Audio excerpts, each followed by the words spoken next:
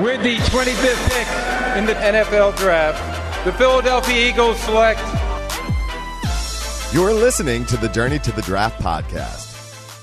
Welcome to the Journey to the Draft podcast. I'm Fran Duffy, and we're going to continue a really fun series here today. Over the last 3 weeks, we've talked with Ben Fennell, with Greg Cosell, with Dan Hatman, guys that have been around the league, that have been in the league, covering the NFL draft and evaluating college players. And we're going to have another player or another person that has done that here today in Jim Nagy, who's the executive director of the Reese's Senior Bowl down in Mobile, Alabama, was a longtime NFL scout, and he's going to share with us some of his philosophies and his experiences evaluating college players and projecting them from college to the NFL. It's going to be a really fun discussion, something I'm really looking forward to. We're also going to catch up with Ben Fennell, our final draft recap from 2019. We're going to take a look at the divisions from the AFC North and the NFC North, all 8 teams in those 2 divisions, how they did in the 2019 draft, and really what they were thinking with their draft classes. Obviously, every team in the league really excited about what they did in April. We'll see why they may feel so excited, how these players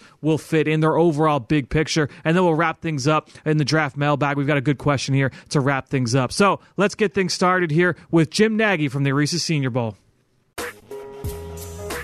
It's time for Mr. Relevant.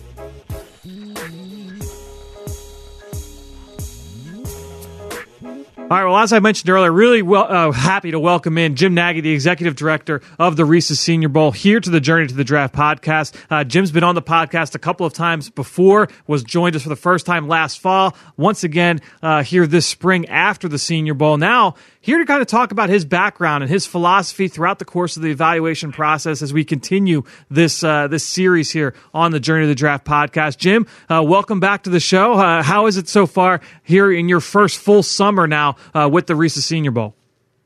Yeah, thanks for having me on again, Fran. I appreciate it. We're already gearing up for 2020. I got a lot of catching up to do. I'm staring at the board right now, and I got a lot of players to watch.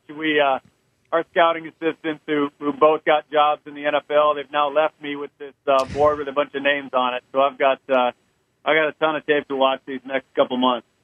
What has been the biggest difference for you before we get into the topic of discussion going into year 2? Obviously, you jumped right in last year, right around this time, right? So what has it been like now having this full offseason to kind of get a jump on 2020? Yeah, there's a lot of challenges with this job because there are a lot more than just the football side and sponsorships and things of that nature. But no, from a football perspective, I feel great because we're way ahead. Last year at this time, we didn't have tape in the office. We didn't have a board up. We were starting from scratch. So, like I said, our scouting assistants, Dante Farnioli, who just got a job with the Falcons, and Jack Gilmore, who is the college scouting coordinator of the Raiders now, they did a great job, and they've got us way ahead. I'm ahead on putting a staff together, a scouting staff together. We're getting close to finalizing that, and so we feel great about it. I've already seen probably 50 to 75 players in that range, and a year ago at this point, I'd basically only seen Alabama, Auburn, and Clemson for my job with the Seahawks before I started interviewing for this job. So we're way ahead. I feel good about it. All right, so let's get into these questions that I've got for you. And it'll be a lot of the same questions that I've asked our guests over the last 3 weeks. And really what I'm interested to hear too, Jim, is if there's been any changes in your process going into this role with the Senior Bowl as opposed to what you did throughout your course of your career as a scout for the NFL, for the Patriots and the Seahawks. And my first question is, you're sitting down to watch a guy for the very first time. Just take us through your process, what you want to get out of that initial evaluation. How many games do you watch? What kind of background information do you try and glean beforehand, or do you wait till after? What is your process like when you get to sit down and watch a guy for the very first time? Yeah, Fran, this is actually my favorite part of the process is the first exposure to a player, because again, you come in it's a blank slate. The hard part for me this past year, once the Senior Bowl game was over, I took a job with ESPN doing some draft analyst stuff, and it was really different for me because I had to get up to speed on a lot of juniors that weren't eligible for the Senior Bowl. And I felt like the narrative had already been written on those players, and whether you try to or not, I mean, you hear all the outside noise about, certain players. So I always loved just sitting down in the spring, May and June of the previous year and actually tackling a player for the first time. So the process is, you start off with the school and you look at all the draft eligible players that are, starters or contributors. So you don't just go in with a list of, guys you think are draftable or what am I? You give everyone their just due, starting from scratch. And so, you don't want to overdo it. You don't want to sit here and grind 7 games of junior tape, but you want to give yourself a good enough feel going into the fall. What guys, which guys you really need to focus on.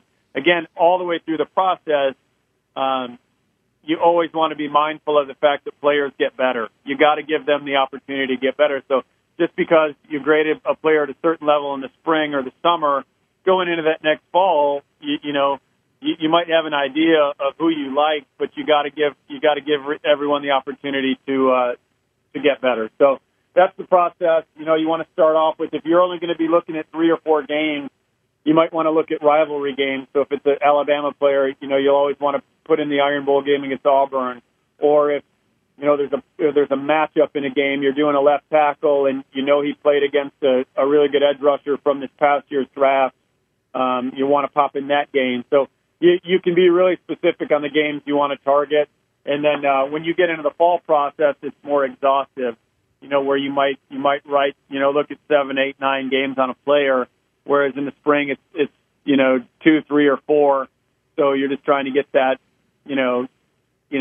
get a little feel for the player. You're targeting those games, matchups, rivalries, things of that nature.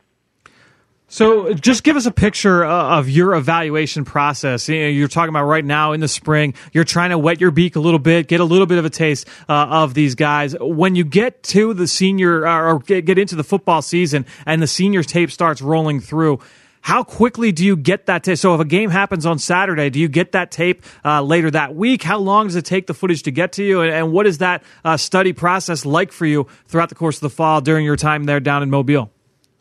Yeah, we thank goodness. Like I said, we got tape last year. The league office was great with us. They wrote us into their contract, and now we have access to the NFL Dub Center, so we can download tape as quickly as the NFL teams can. So That's if they play it on Saturday, in some cases you can pull it down on Sunday. So really looking forward to going through an entire fall with that being the process.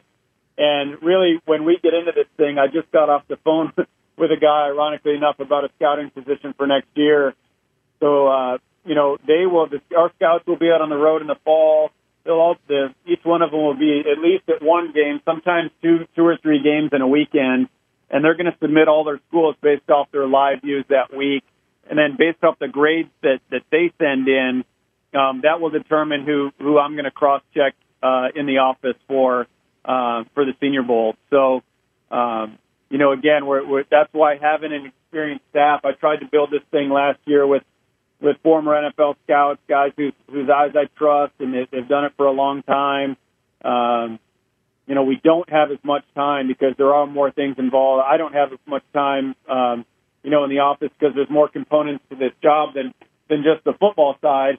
I don't have the luxury of really sitting and grinding 6 and 7 games on a guy. So we really have to have a narrow focus when we get into the fall of who those players are. And again, it's just not as exhaustive as a process. Again, because we have to select our rosters at the end of November, early December, as opposed to late April. So it kind of our whole calendar is condensed.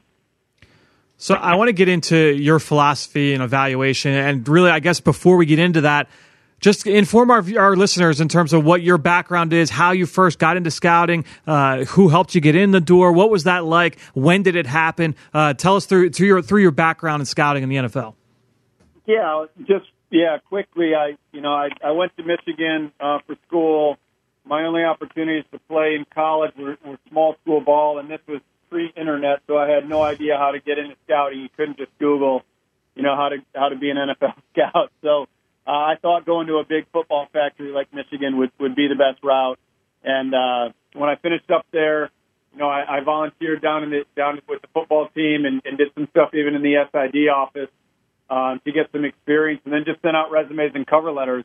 And I tell guys all the time, we actually had a guy pop in here yesterday from a junior college who wants to get into scouting. It was just picking my brain on some things. And, the benefit now that these guys have is that there are more opportunities. I know there's some teams in the league that have as many as 4 scouting assistant positions. So, and back when I tried to get in, there was 0. There was no entry-level internship positions in scouting. So your only foot in the door was through the PR office. And I got my first job as a PR intern in Green Bay.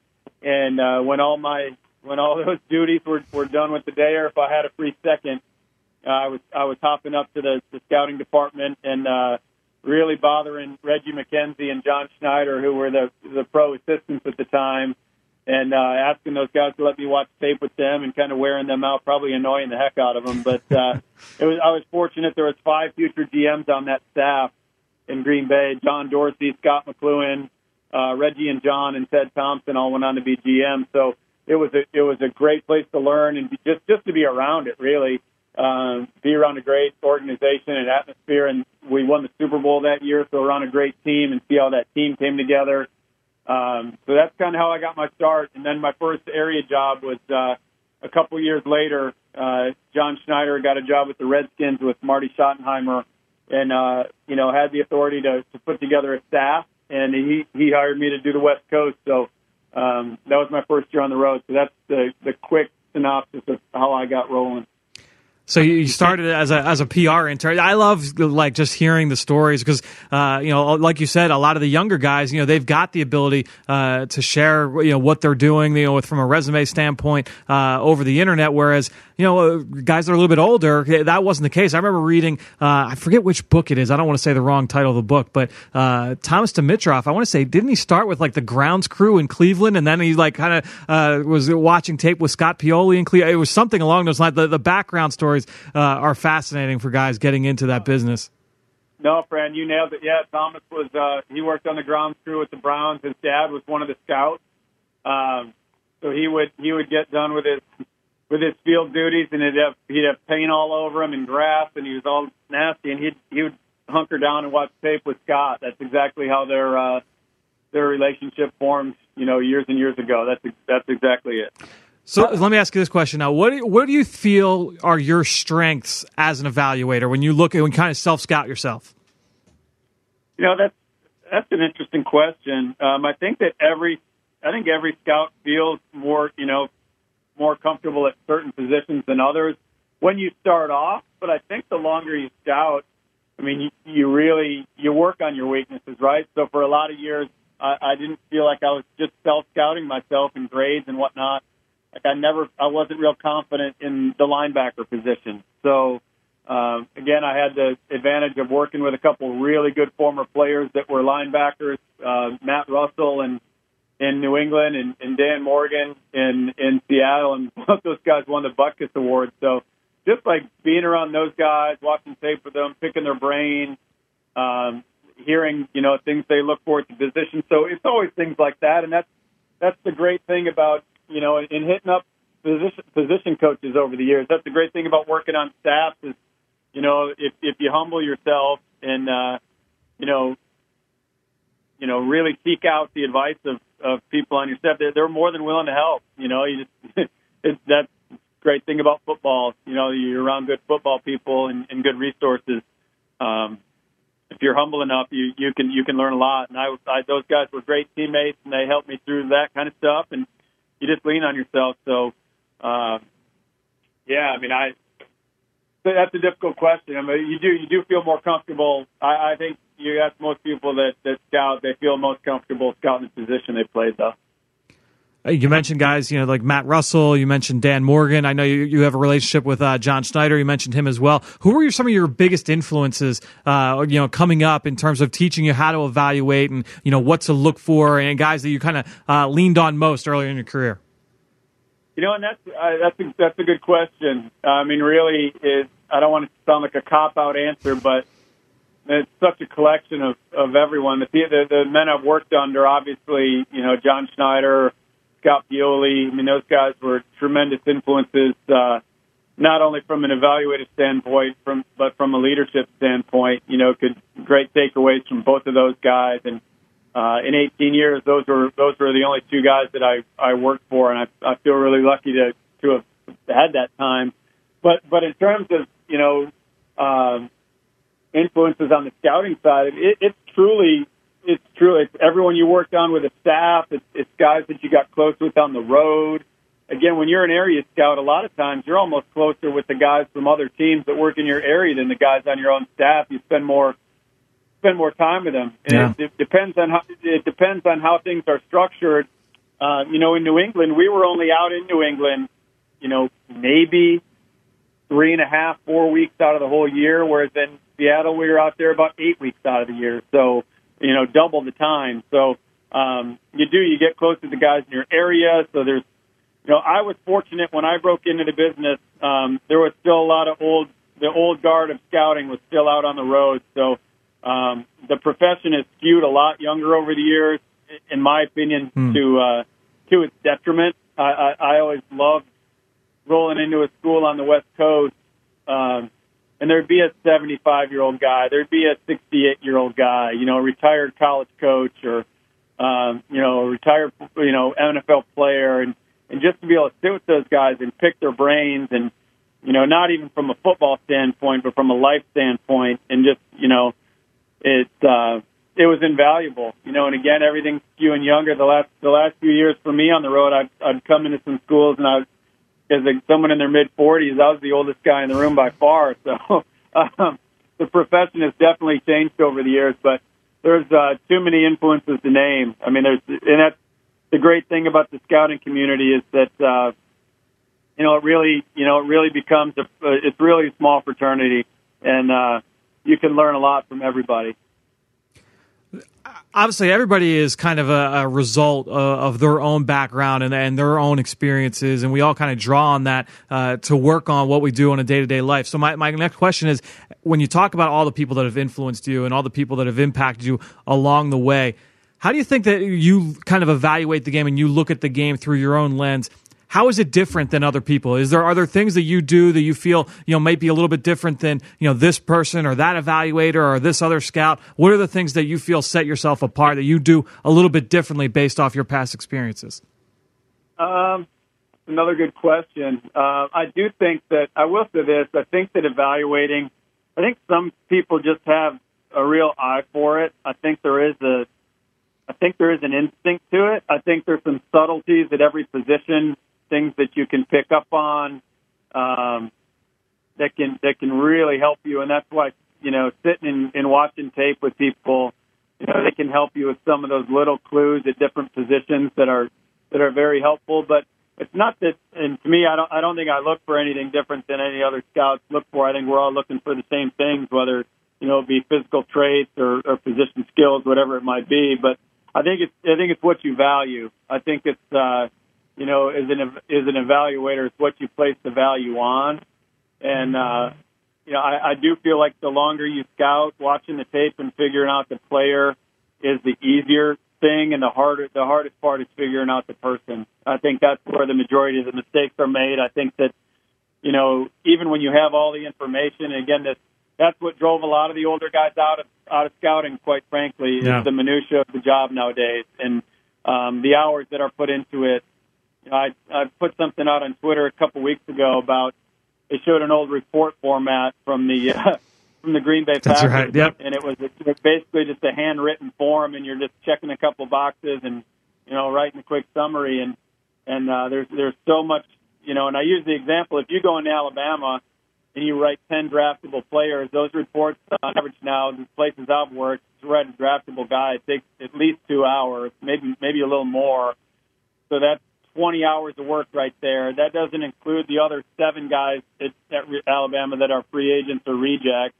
That doesn't include the 3 other schools you got to get to that week. So on top of all the work you do at the end of a week, and being at a school till 5 o'clock and then making a drive to a school and get there at 9, you now have usually 30 to 40 hours of work on top of that, that you got to stay up at night or, cram through the weekend. That's why sometimes for scouts, it's even hard to get to games on Saturdays because you literally have to be in your hotel room typing all day on Saturday and Sunday just to have your reports done by Sunday night or Monday morning. So, to get back on track. I mean, it's what you value, and I think that I've always been I always value character, the football character of a player, and personal character. But going back to the football character, the work ethic, the passion for the game, the toughness. I mean, those are things that I think outsiders take for granted that all guys love football and all guys are competitive, and they really aren't. I mean, there's different levels to that, and then I think the biggest mistakes of the teams I've been a part of and I've made myself are when I kind of let the physical talent of a player supersede some of the makeup flaws of the player. So I think that would be long-windedly. I apologize. That's probably. I think it's just what you value, not what you're looking at. Yeah, and a lot of what you said is a lot of the things you hear from. I remember listening to Daniel Jeremiah a couple of years ago and saying, early on in his career, you could see, okay, this is what being a scout is like. You're going in, you're evaluating the player, you're talking to sources. Now it kind of evolved to the point where he said late in his career it was like being a detective, being a private eye with how much you had to do from a background standpoint on a player and all the information gathering and all the writing that you had to do based off of that aspect alone. To me, it's just fascinating, and watching the evaluation the evolution rather of that role is just really fascinating to me. Yeah, let me jump in on the there, Fran. Well, it's in the front of my mind, like to what DJ was saying. I think that part of being a good scout is in being a good employee of wherever you work, whatever walk of life it is knowing your role. I guess it goes back to the Patriots philosophy is doing your job. You always hear Coach Belichick, do your job.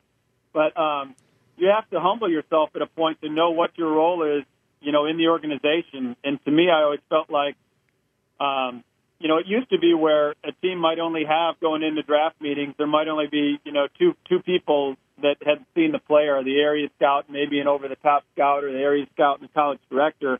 Well, nowadays, by the time you're done with a player, you've had 7 or 8 guys look at the player. You got the GM, the college director, the national scout, the area scout, the position coach, the coordinator.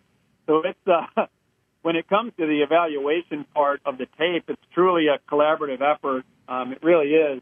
So my thing as a scout was always like, we're going to get the player right as a group, but no one. The only person that's going to be in Tuscaloosa or East Lansing or Columbus, Ohio, 3 times in a year or 4 times in a year is me. So if we get the person wrong, that's on me. If I'm going to lose my job, it's going to be because of what I missed on the background part of it rather than the player part of it. Now you have to be a good evaluator too, and I think that's where you separate yourself and you continue to climb in the business. But at the same point, my biggest fear for the teams that I worked for was always if we drafted a player and I said he was one thing in draft meetings or through the process, and then, I fly back out there the following December towards the end of his rookie year, and, the head coach or the GM stops me in the hall and says, well, listen, you said such and such player was going to be this, and he's actually this, what the heck? Like that always drove me, the fear of getting the person wrong and handing off the person to our scouting or to our coaching staff.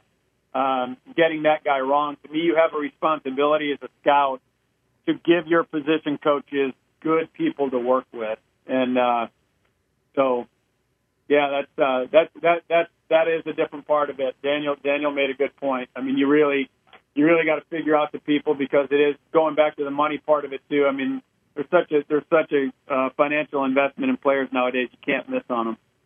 Yeah, and it's something you talk with scouts all around the league, and it's kind of an echoed sentiment where everybody gets the film. I mean, you mentioned it. I mean, you get the film down in Mobile days after a game's played. Everybody gets the film right away, so everybody's going to see them as a player, what they bring from a physical standpoint. Now it comes down to the scouts kind of outworking each other. The guys that are boots on the ground on campus, trying to figure out who can get the most information and the most background and rely on their sources the most. So it's definitely an interesting part of the entire process. Let me ask this one question. How long does it take you to really feel good about a player's evaluation? Well, once you start it, how long does it take you to really feel good? Obviously, it's a long process. Yeah, it truly depends, Fran. I think that there's certain players you pop on and you know right away. Within a couple snaps. That you really like the player. I mean, some of those guys declare themselves really quickly. And again, in this role at the Senior Bowl, I'll just bring it back to my current job. We don't have the luxury. I don't have the luxury of sitting around and grinding 8 games on a player. So, when they pop and you see some, you see traits and instincts and production that would warrant them, being a Senior Bowl level player, which hopefully is a draftable player in all instances. You have to make that determination to move on to the next guy. And so like last year, Colin Saunders, the D tackle from Western Illinois, I watched 6 quarters of football. I watched him against Illinois.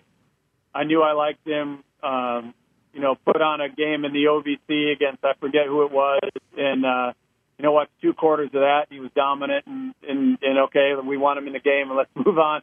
Same thing with Darnell Savage from Maryland. I think we watched the game and a half on Darnell Savage and knew right away that he was going to be a guy. So it truly depends. The hardest guy, and there's certain guys that no matter how much tape you watch, you don't have a lot of conviction. Yeah. And that was a point I tried to make, in the scout school that we had down here a couple weeks ago with the former NFL players is your goal as a scout should always be to enter draft meetings with conviction, no matter how long that takes you. Whether it's just, 1 or 2 games and you just know you want them on your football team, or it's, the whole season. One way or the other, you either want them on your team or you don't want them on your team. And again, there's going to be guys, no matter how much tape you watch, you just don't have conviction on. And usually those guys that, leave that to the rest of the room. Just say that in meetings. Guys, I watched a ton of this player. I don't really have conviction on him either way. So I'm good with how the room goes with him. There's those players, but you owe it to your team to watch as much tape as possible to come into that room with conviction. That's what you're getting paid to do. And again, that just varies on the player. And you mentioned the scout school that you guys would run down in Mobile just within the last couple of weeks. I know Chase Goodbread from NFL.com wrote a great feature on it. Bucky Brooks from NFL.com, NFL Network did a really good job of explaining the process behind that on the most recent Move the Sticks podcast with Daniel Jeremiah. Just an awesome idea and a great thing that you guys have done, just trying to incorporate former NFL players, try and teach them the business of scouting. Really, really awesome initiative there by you guys. And what you said in the beginning of that, too. Some guys, it's very easy. I can't imagine that you watched more than a handful of plays of Raekwon Davis from Alabama before knowing, this guy's got what it takes to play here for the Senior Bowl. So my question now, who are some of the guys that have caught your eye for 2020? While we've got you, any guys that have really kind of piqued your interest that you're really, really excited to have down there in Mobile next January? Yeah, you named one. Raekwon, he's going to be a big target for us. Again, I draw experience back to when Jaron Reed was coming out of Alabama. Just physically dominant football player, overwhelmed people at the point of attack with his heavy hands, and was a really good rundown player. Jaron was as good a rundown player as I ever scouted. But the question was coming out of that system was if he had any pass rush ability, and I think that's what helped me gain conviction on Jaron as a 3-down player. Was seeing him for a week here at the Senior Bowl. The way they run their technique, sometimes they're a lot of time at Alabama, they're taught a square stance where they're not even trying to get off the ball and get upfield. They're playing run to pass. And seeing him down in Mobile really helped me gain that conviction that this guy can do it. And then, So you see this year he had 10.5 sacks for the Seahawks as an interior guy, which is an incredible sack production. So Raekwon's going to be the same way. I think that he's really easy to scout in the run game, but the question's going to be how much pass rush he has. So that would be my pitch. That's going to be my pitch to Raekwon is, come down here and really kick butt in one-on-ones and show people you can affect the passer. So, and then you go 3 hours away, and Derek Brown at Auburn is the guy that jumps off the tape. Rodney Gardner is D-line coach, raves about him, as a person, as a player. He's a pretty easy guy to do. Javon Kinlaw staying in the SEC, another defensive lineman, now more raw than those first two guys, but he's long and he's got all the physical traits to develop into a really high-level player. I think that teams are just going to be looking to see if he puts it all together this year, because you saw it in flashes last year, and the physical talent's all there. But if Javon can put it together, I mean, he's going to be a big-time player. So, last year's edge rush class was really good. There's some interesting dudes in that group this year, too. Alton Robinson from Syracuse, Trayvon Hill from Miami, Darrell Taylor from Tennessee, Julian Okwara from Notre Dame. Bunch of names in that group. Couple linebackers I really like in the senior class, Kamal Martin from Minnesota, Marcus Bailey from Purdue, a couple Big Ten guys. So, those are some really good players on defense. Jalen Elliott, the safety, the free safety from Notre Dame, Bryce Hall, a corner from Virginia. Really good players. Tight end's shaping up. Jared Pinkney from Vanderbilt, Mitchell Wilcox from USF, Harrison Bryant from FAU, Bryson Hopkins from Purdue. There's a huge group of receivers, a bunch of 6'3", 6'4" wideouts in this year's group. Chase Claypool, Notre Dame, Brian Edwards, South Carolina, Colin Johnson, Texas, KJ Hill, Ohio State. And then, working across the running backs, there's two backs in this year's group. They might be better than anyone we had in last year's game, and that's Keyshawn Vaughn from Vanderbilt and Zach Moss from Utah. Even throw LaMichael Pirine from Florida in that group. I mean, that's a really cool running back group for a senior class. Those guys are usually hard to find because most of them leave as juniors. And then the quarterback position, Justin Herbert, everyone knows that name from Oregon. But, I'll be interested, head over to the Manning camp here in about 10 days and to check out guys like Joe Burrow from LSU, who's done some good things on the tape I've watched. Nate Stanley from Iowa, I was watching him yesterday. Steven Montez from Colorado. Jalen Hurts, see what Jalen looks like at Oklahoma this year. So, we're getting into it. This is an exciting time because you kind of fast forward to next year at this time, and these guys will all have been drafted and in the league, and this is kind of the starting point. Like I said earlier, Fran, this is my favorite part of the process. And I was just going to say, I agree with you, because this is also, for a lot of these guys, it's my first exposure to them. Maybe guys like Raekwon I had watched earlier in their career, but some of these guys, I know the name but haven't seen them. So it's a lot of fun to go in kind of with a blank slate, and before the narrative is kind of written on these guys from a media standpoint, just to get a chance to really get eyes on them and kind of formulate your own opinion. Couldn't agree more. Jim, really appreciate the time here today on the Journey to the Draft podcast. Best of luck over the next few months as you guys continue getting ready for the 2019 season, and we'll talk to you again soon. All right, Brent. Hey, thanks for having me on, and let's get all your listeners down to Mobile for the 2020 game this year, okay? You got it. Absolutely. Thanks, Jim. All right, Brent. Thanks. Well, I hope you guys learned something there from that talk with Jim Nagy. It was really just an awesome resource. You should be following him on Twitter. I know I do. And he puts up great stuff, just awesome access to the entire process. Whether it's now and he's posting pictures of their draft board and how they're stacking players to when they get to the season. And those guys, they've got, like I said earlier, they've got boots on the ground on college campuses, and they're taking video of guys during warm-ups and who they're looking at all these games. It's just a really good look behind the scenes, not just for what's going on at the Senior Bowl, but what scouts are doing. So if you want to learn more about the game, make sure you go follow Jim. But if if you want to learn even more about the game of football, I suggest you go and do a little bit more research on the Eagles Football Academy. And the Eagles Football Academy offers hands-on coaching and instruction for football players between the ages of 7 and 16. These are one-day clinics, and they're all held down here in South Philadelphia at the NovaCare Complex. They feature non-contact drills led by top high school and college coaches in the area, as well as appearances by an Eagles player. Cheerleaders, Swoop will be there. Their summer clinics, they're all filling fast. So visit PhiladelphiaEagles.com/Eagles Academy to sign up your son or daughter today. It's a really funny experience. I've had family members go through the Eagles Football Academy. Couldn't rave more about the experience there. So really something you want to check out. All right, let's move on here. I told you earlier we would catch up with Ben Fennell, our final draft recap for 2019. Let's take a look at what we had to say about the AFC and NFC North. Now it's time for Draft Buzz.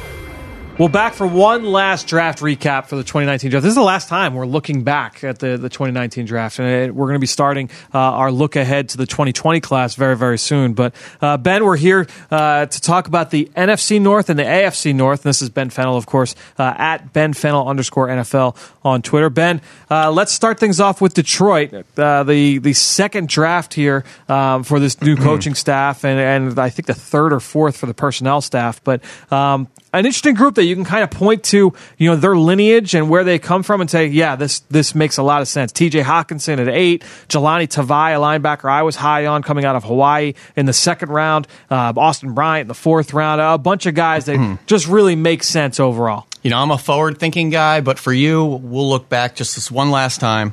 And it's kind of funny, Eric Ebron, it was 5 years ago they took a tight end in the top 10. Yep. And it's kind of interesting to see the evolution of that position. And suddenly we had this athletic upside, almost a receiver at tight end. And then we went to TJ Hawkinson, the complete opposite of Eric Ebron, someone who's going to survive in line and be a great blocker at the point of attack on early downs. I don't know what he's going to bring for you in the pass game. We can scheme him open off play action, some over routes, some under routes, some slip routes, things like that. He's going to make his money in the trenches, blocking at the point of attack. Let me ask you a question. I was talking about this with somebody earlier today.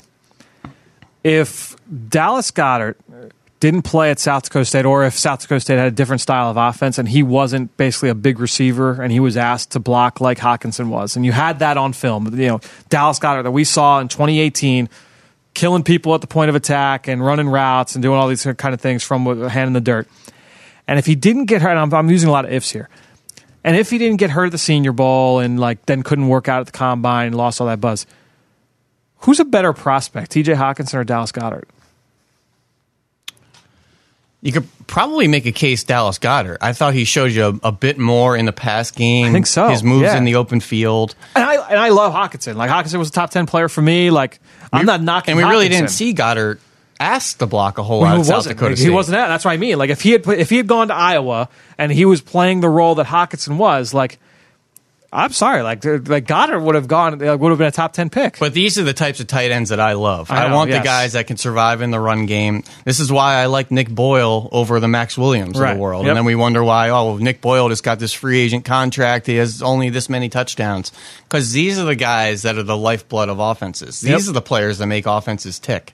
And as much as I love, the Zach Ertzes and these pass-catching tight ends, it's the Dallas Goederts and the Brent Sellecks that make the offense tick, and then those flex tight ends and those U tight ends and those move players can really, excel in the pass game. But these are the guys that are the lifebloods that make offenses and the scheme work. So let's talk about Tavai, the second-round pick, because I find him to be very intriguing because of his skill set, what he was asked to do, which was pretty much everything at Hawaii. We do see these guys come out.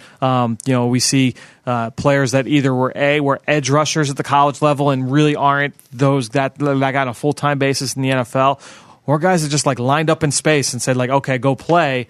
And that's not what they're going to be asked to do in the NFL. How do you view those guys just basically off the hoof? I thought Jelani Tavai was interesting because I've always had this couple of names written down when I was studying his tape, and it's that kind of jack-of-all-trades type of player, like a Kyle Van Noy, who's a little bit of an off-ball, a little bit of a halfway Lions player. Pick, by the way. And that's the interesting aspect. He got traded to the Patriots and did an interview after the Super Bowl and said they couldn't figure out where to play him in Detroit. Yeah, which was an old staff. Yes, no question. And he said, well, why did you draft me? And it just gets to an interesting conversation about plans. And you got to have plans for these players. And he showed up to New England, and they gave him a binder and said, we're having you do this, this, and this. Those are your assignments. Study them, know them. And he was just very refreshed to say they gave me a role and they had a plan for me. So Jelani Tavai, in that same conversation, can do a lot of things for you. But make sure you have a plan and you have a role for them, and you don't ask them to do too much, because suddenly they're not making any plays for you and you're a little bit out of place. And I think Jelani Tavai is a very interesting player, but like Van Noy and like some of these other players, whether it's an Anthony Barr or Bernard McKinney and those style of players that are off ball and edge rushers and space players, you got to make sure you have a role for them in the NFL. One player from the rest of that list that stands out most here. So we'll say Will Harris, the safety from Boston College, round 3. Round 4, Austin Bryant, Clemson, defensive end. Round 5, Amani Oruwariye, the corner from Penn State. Round 6, you had a wide receiver, Travis Fulgham, Old Dominion. Ty Johnson, the speedy running back from Maryland. And then round 7, Isaac Nauta from Georgia, and P.J. Johnson, the defensive tackle from Arizona. Well, I like Isaac Nauta, and I think he's going to just kind of fit into this trend of tight end. They brought in Jesse James. You got T.J. Hawkinson. You got more traditional run-style tight ends. But I think the most interesting thing they did is what they didn't do. They didn't draft anyone on the offensive line. And there's some people around the league that are really questioning the collective talent. Right now you have Taylor Decker, you have Glasgow at center, you have Wiggins at right guard, you have Ricky Wagner at right tackle. I don't really know where the strength on that offensive line is. And if you have any left guard, sounds like. Frank Ragnow is a very good player at left guard, so I didn't include him on this list of questionables. But I don't really see any potential Pro Bowlers on there, and I have some concerns that maybe you started to overlook that offensive line just a little bit too much. Let's go to Green Bay next, and a team that's near and dear to you. Obviously, you cover them for The Athletic. 2 first-round picks, Rashawn Gary, number 12, Darnell Savage, number 21. What does this tell you about their defense and where they want to go? Because they addressed edge rush a lot in free agency. They brought in Preston Smith, Za'Darius Smith.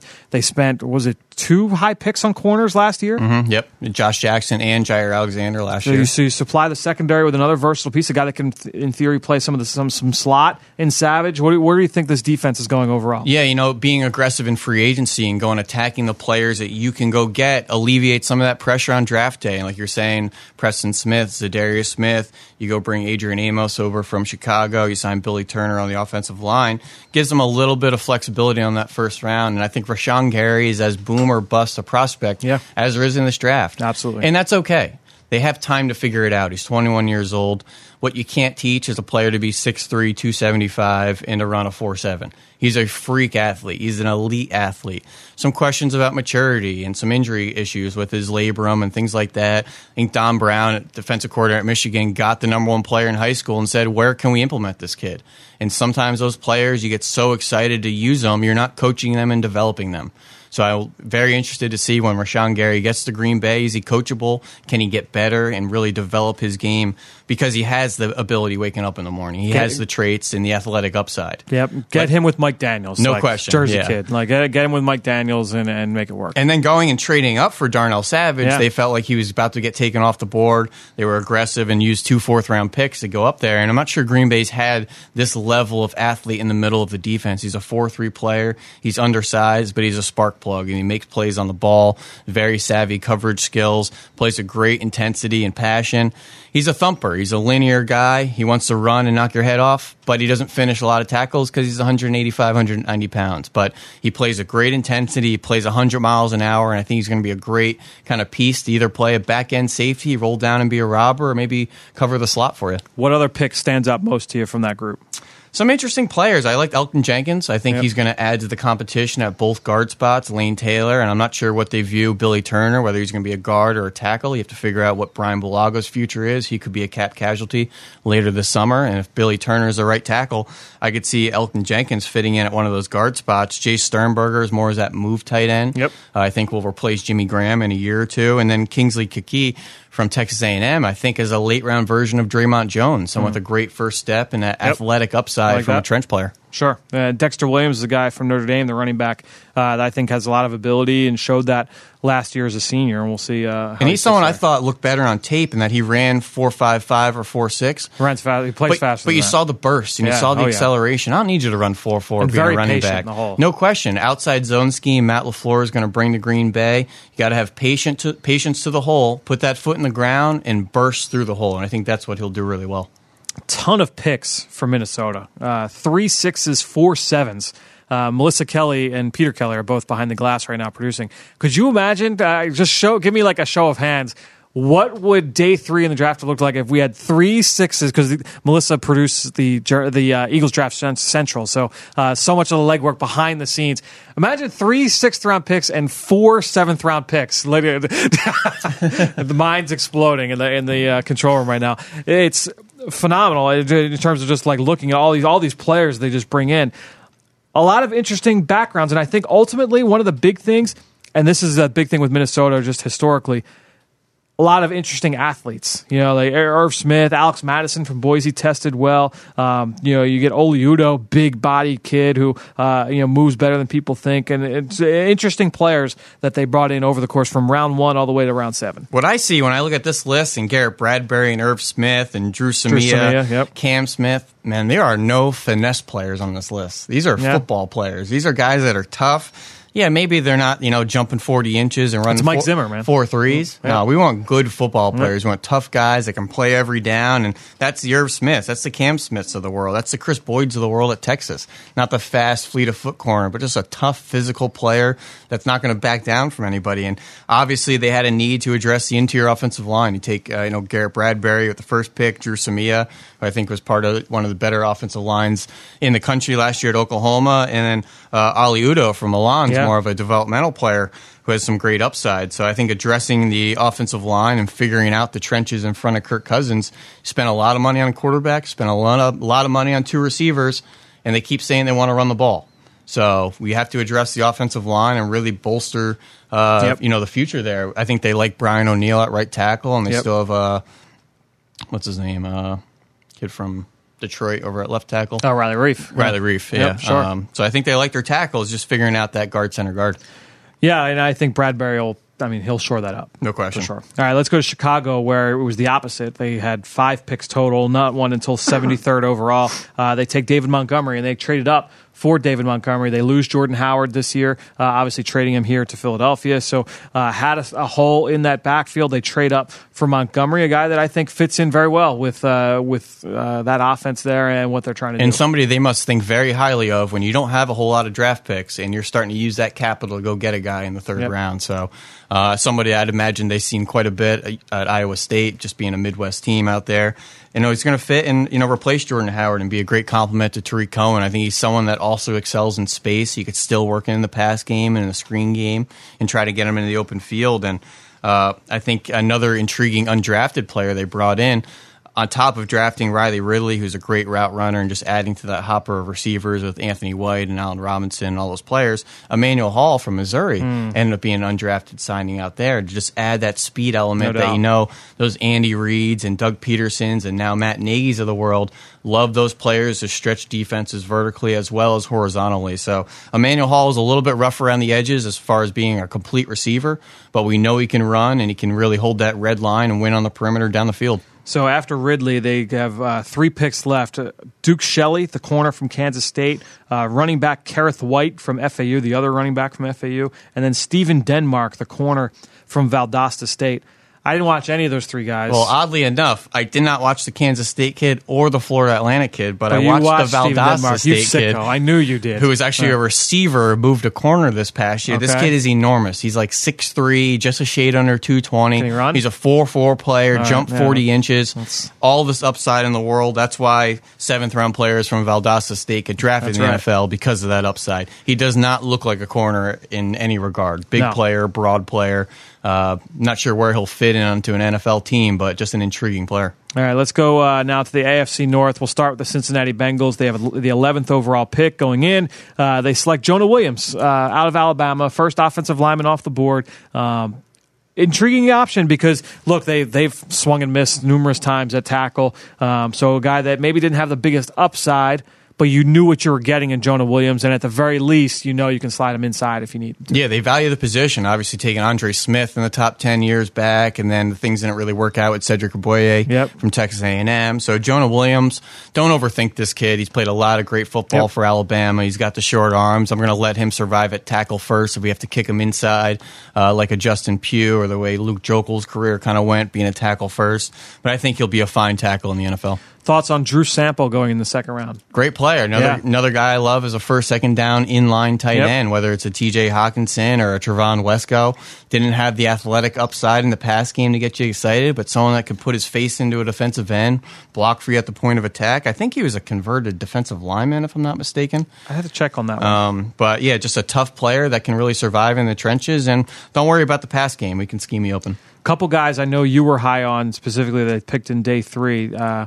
They get Renell Wren in the 4th round. They get Travion Williams, the running back from A&M, in the 6th round. Rodney Anderson, the running back from Oklahoma, in the 6th round. Obviously, major injury concern there, but very talented player. Anyone else stand out to you from that list? Yeah, Rodney Anderson. Anytime he's been on the field, he's been one of the best players on the field. Last time we saw him was that Oklahoma-Georgia semifinal game 2 years ago. I think he was the best player on the field. Yeah. Had no problem running through guys like Roquan Smith and a bunch of big plays.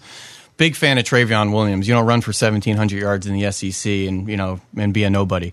He didn't test particularly well. He's not a 220-pound back. I think he runs harder than his 205-pound frame suggests. But someone with good vision, good patience, good burst and acceleration, good in the screen game.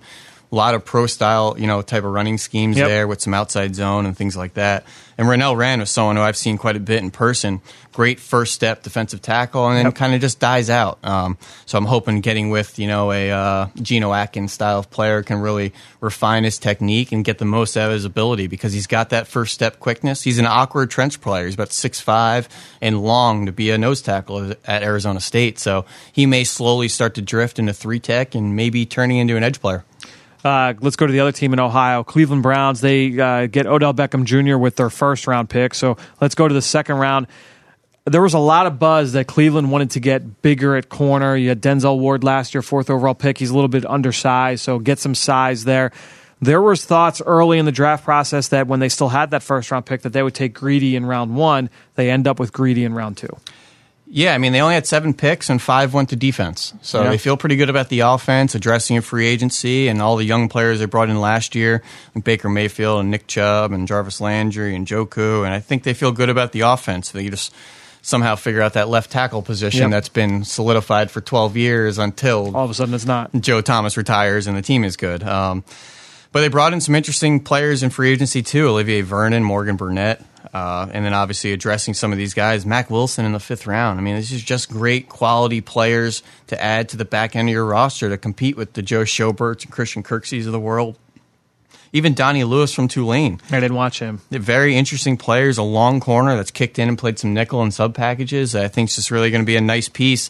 Who's really the late round version of a Greedy Williams. They're both tall, long corners that I think will excel in man-to-man coverage. Sione Takitaki's an interesting player. You'll find him off-ball, hang player, defensive end, out in space. I have a rep or two of him at corner. I think he had to walk out a couple times. So what he is in the NFL, I'm not really sure. He'll probably fit into that safety room and be a dime linebacker. But just another intriguing athletic player. Really cool background story, too, with Takitaki, who's done a lot. He's saying it's kind of been a roller coaster journey for him, but interesting to follow his career. Was he on the team, off the team, one of those guys? Okay. Yep, and he's and admittedly screwed a lot of things up early in his career there, and took things for granted, and then wasn't on the team, and really got his head on straight, and has really come a long way. He's married, and is doing a lot of the right things, and was a captain this year. Nice, very interesting story. All right, let's go to Pittsburgh.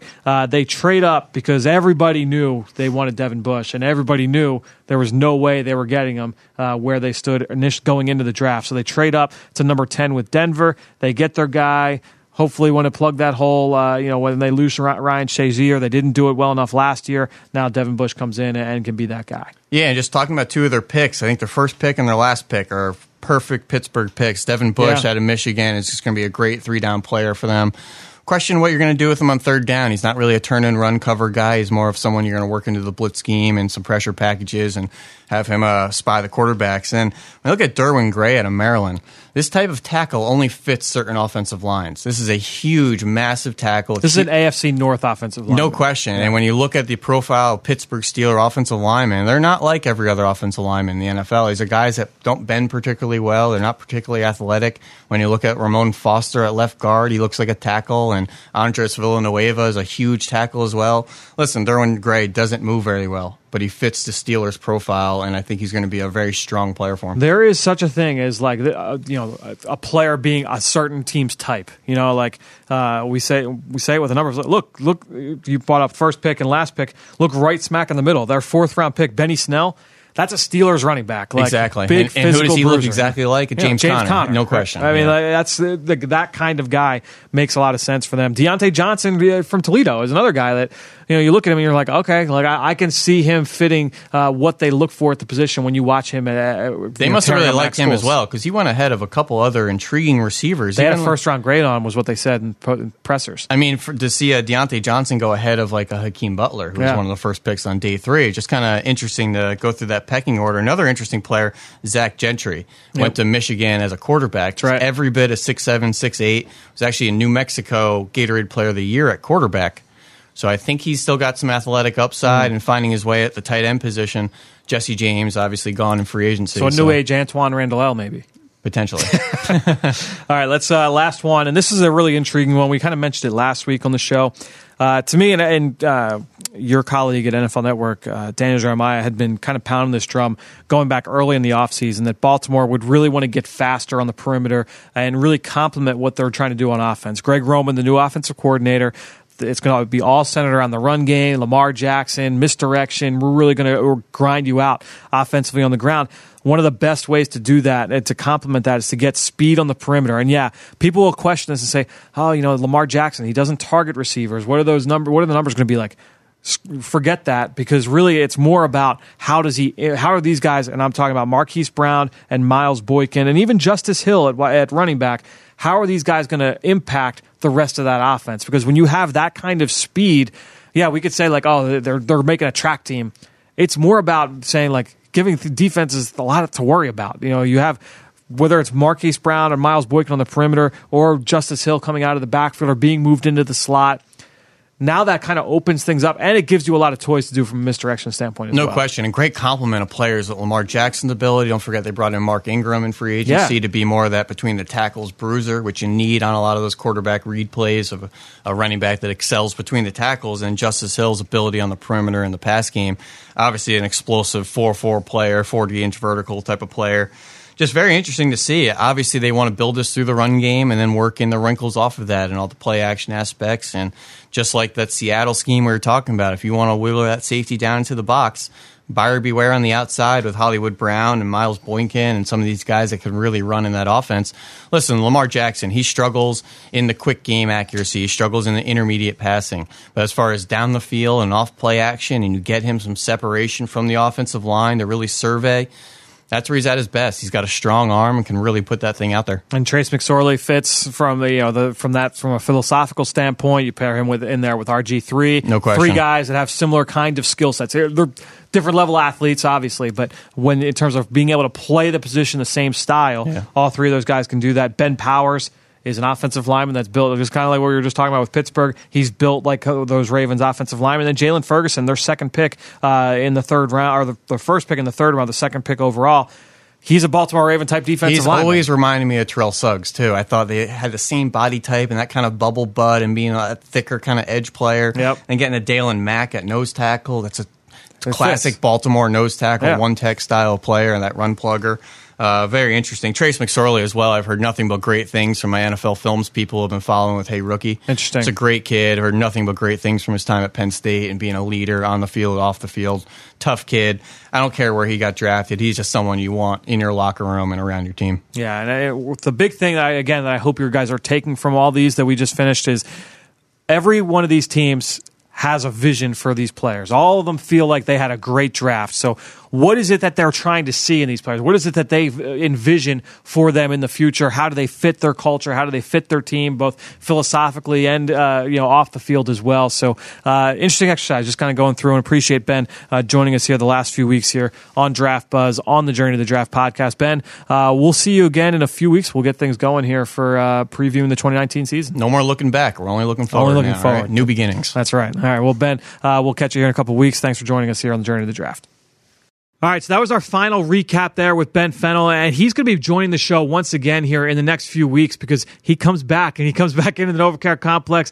He signed his offer. You may be following Ben on Twitter. You know he's coming back for the 2019 season. Really excited to work with Ben here on an everyday basis. Here on the Journey to the Draft podcast, he'll be doing his Saturday scouting segment where he's on the road every single weekend at a college stadium, evaluating teams, working with his job at ESPN. So it'll be a lot of fun catching up with him. And we'll be starting our conference previews here not too far away, just a few weeks away. We'll be catching up with Ben and with Tony Pauline and people all around the country that follow college football and really the NFL draft as they project players to the NFL. All right, we've got one question here in our draft mailbag from Rage114, who went onto our Apple Podcast page. And by the way, that's the best way to support the show. Go over wherever you listen. Go to Apple Podcasts or Stitcher. Just leave us a rating and leave us a comment. And that's what Rage did. Left a question. Fran, Sharif Miller was a junior, so he was off your radar, presumably many other analysts' radar as well.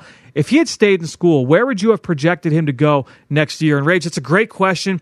Tough to really answer. I don't know if I can fully answer that question because we don't know what he would have done in his senior season. Look, we just talked with Jim Nagy from the Senior Bowl. If Sharif Miller had gone down to the Senior Bowl and tore it up, he may have been an early day 2 pick. If he had built off of what he had done his junior season, we don't know that for sure. That's always the decision that those underclassmen have to make is, do they say, all right, well, I can go back to school and help improve my stock, go to things like the Senior Bowl and really kind of help myself, or do I strike while the iron's hot and jump in to the NFL as an underclassman? That's what Sharif did. He ended up being an early day 3 selection, and now he's got an opportunity to compete here in the NFL. He's got NFL coaching. He's going to be working with Philip Daniels here this year as a rookie in the NFL. So it's going to be a lot of fun to kind of watch Sharif and what he does this year as a rookie. But it's tough to say exactly how much he would have helped his stock. We saw guys like, Josh Allen last year from Kentucky. He was considered kind of an early day 2, maybe a late first-round prospect entering the season. He had an outstanding senior year, was extremely productive, won a bunch of awards. Ended up not having to go to the Senior Bowl because of what he did throughout his senior season. So certainly an opportunity for guys to help themselves, but there's been examples of guys that have gone the other way and didn't help themselves in their senior year. So look, you can go either way with that discussion and probably have a whole podcast just on that debate. But Sharif Miller, he's going to be really excited to see what he can do here this summer in training camp. It's going to be a fun competition there on the defensive line, especially at defensive end. I know I'm excited to watch that all unfold. So a lot coming here in the next few weeks. Again, we're going to have a couple more episodes here where we kind of dive behind the curtain with evaluators and what they look for in the college draft or in the NFL draft process, watching players and projecting them to the NFL. We'll have a couple more episodes along those lines, and then we'll get into those previews for 2019 and for the 2020 NFL draft. Until next week, I'm Fran Duffy. Thanks for listening here to the Journey to the Draft podcast.